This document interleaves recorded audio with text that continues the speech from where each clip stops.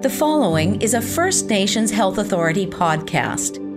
The FNHA is a health service delivery organization responsible for administering a variety of health programs and services for First Nations people living in BC. Find out more at fnha.ca.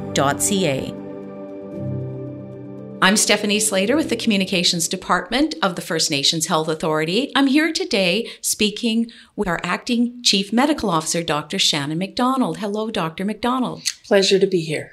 Thank you. We're here today to talk about the influenza immunization or flu shot, as we often call it. Can you start by telling us why getting the flu shot is so important? I think there's a number of reasons. One is that none of us want to get sick. And influenza comes to us every year in the fall and can make people a little ill for a few days, a lot ill, even end up in hospital. And especially among our elders and people with compromised immune systems, there's a risk of death. And influenza kills thousands of people in North America every year. The flu vaccine has an opportunity to keep us from getting that infection and to keep us from spreading it to other people. And in the circumstances of COVID, it helps keep our lungs healthy and our bodies healthy so we're better able to fight off the COVID infection if we come across it. I want to ask you a bit more about those connections later, but right now, is the flu shot safe? The flu shot is safe.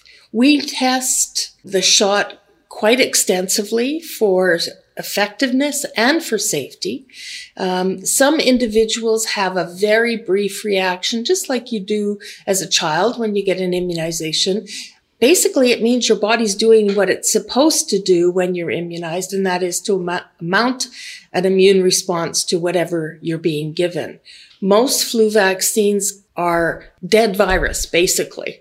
So it's not active virus. The immunization's not going to make you sick of the flu, but you may feel a little bit crummy for 48 hours. Some people even get a slight fever, but it's not influenza. Who should get the flu shot?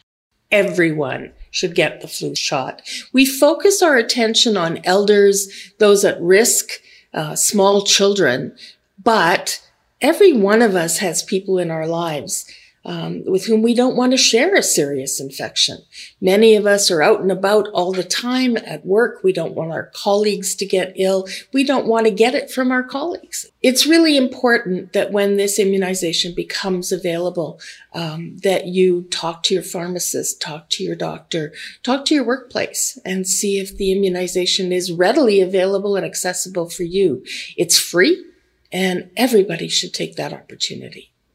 I don't think a lot of people realize that children as young as 6 months should be immunized against the flu. Young children's immune systems aren't completely developed, and sometimes an influenza infection can make them extremely ill. The other thing is kids aren't really good at controlling bodily fluids, sneezes, coughs, other assorteds, and have a risk of infecting other people around them.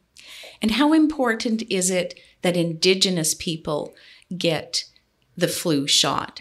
We're very lucky because Indigenous people have the cost of the flu shot covered by First Nations benefits, and that especially in circumstances where a lot of people live together in the same place, small communities that are together all the time, the chances of spreading an infection in those circumstances is very high. We also know that our population have higher rates of chronic diseases and sometimes are immune suppressed, and therefore it's very, very important that a flu vaccine helps them and keeps them from getting sick. This year, of course, we're approaching the flu season in the midst of a pandemic. Let's talk a bit more about the connection between the two. The two are not the same virus. The influenza vaccine is very specific for an influenza virus particle, and it will not protect you against COVID. But as I stated earlier, if you are sick with influenza, you may be more vulnerable to COVID. And we want to keep you as healthy as possible all the time, but especially in the context of the pandemic. We are hoping that within the next year, we will have an active COVID immunization as well. But in the meantime, we want to stay as healthy as we possibly can. And what is the impact on the health system? For example, if we keep more people healthy, avoiding hospitalizations and medical visits with the flu, what impact does that have on our ability to respond to COVID, for example? As we prepared for the pandemic, hospitals worked really hard to make sure they could respond to a surge in cases. But every year when the flu hits town, the hospitalizations and use of emergency rooms tend to go up quite significantly. We certainly don't want individuals with the flu and individuals potentially with COVID or infected with COVID to be in the same waiting room waiting for those resources, for starters, but also limiting the number of available hospital beds and other resources necessary to take care of people. Is there anything else you would like us to know about getting the flu shot? The flu shot is just a tool in our toolkit about being well. It's safe, it's effective, and it's readily available, especially to First Nations people. That, along with washing your hands, keeping your distance, wearing a mask when you can't keep your distance, not going to work when you're sick, those are all things that we can all do to keep everybody well. Thanks so much, Dr. McDonald. Anytime. You have just listened to an FNHA podcast. Find out more about the First Nations Health Authority by visiting fnha.ca or by following us on social media.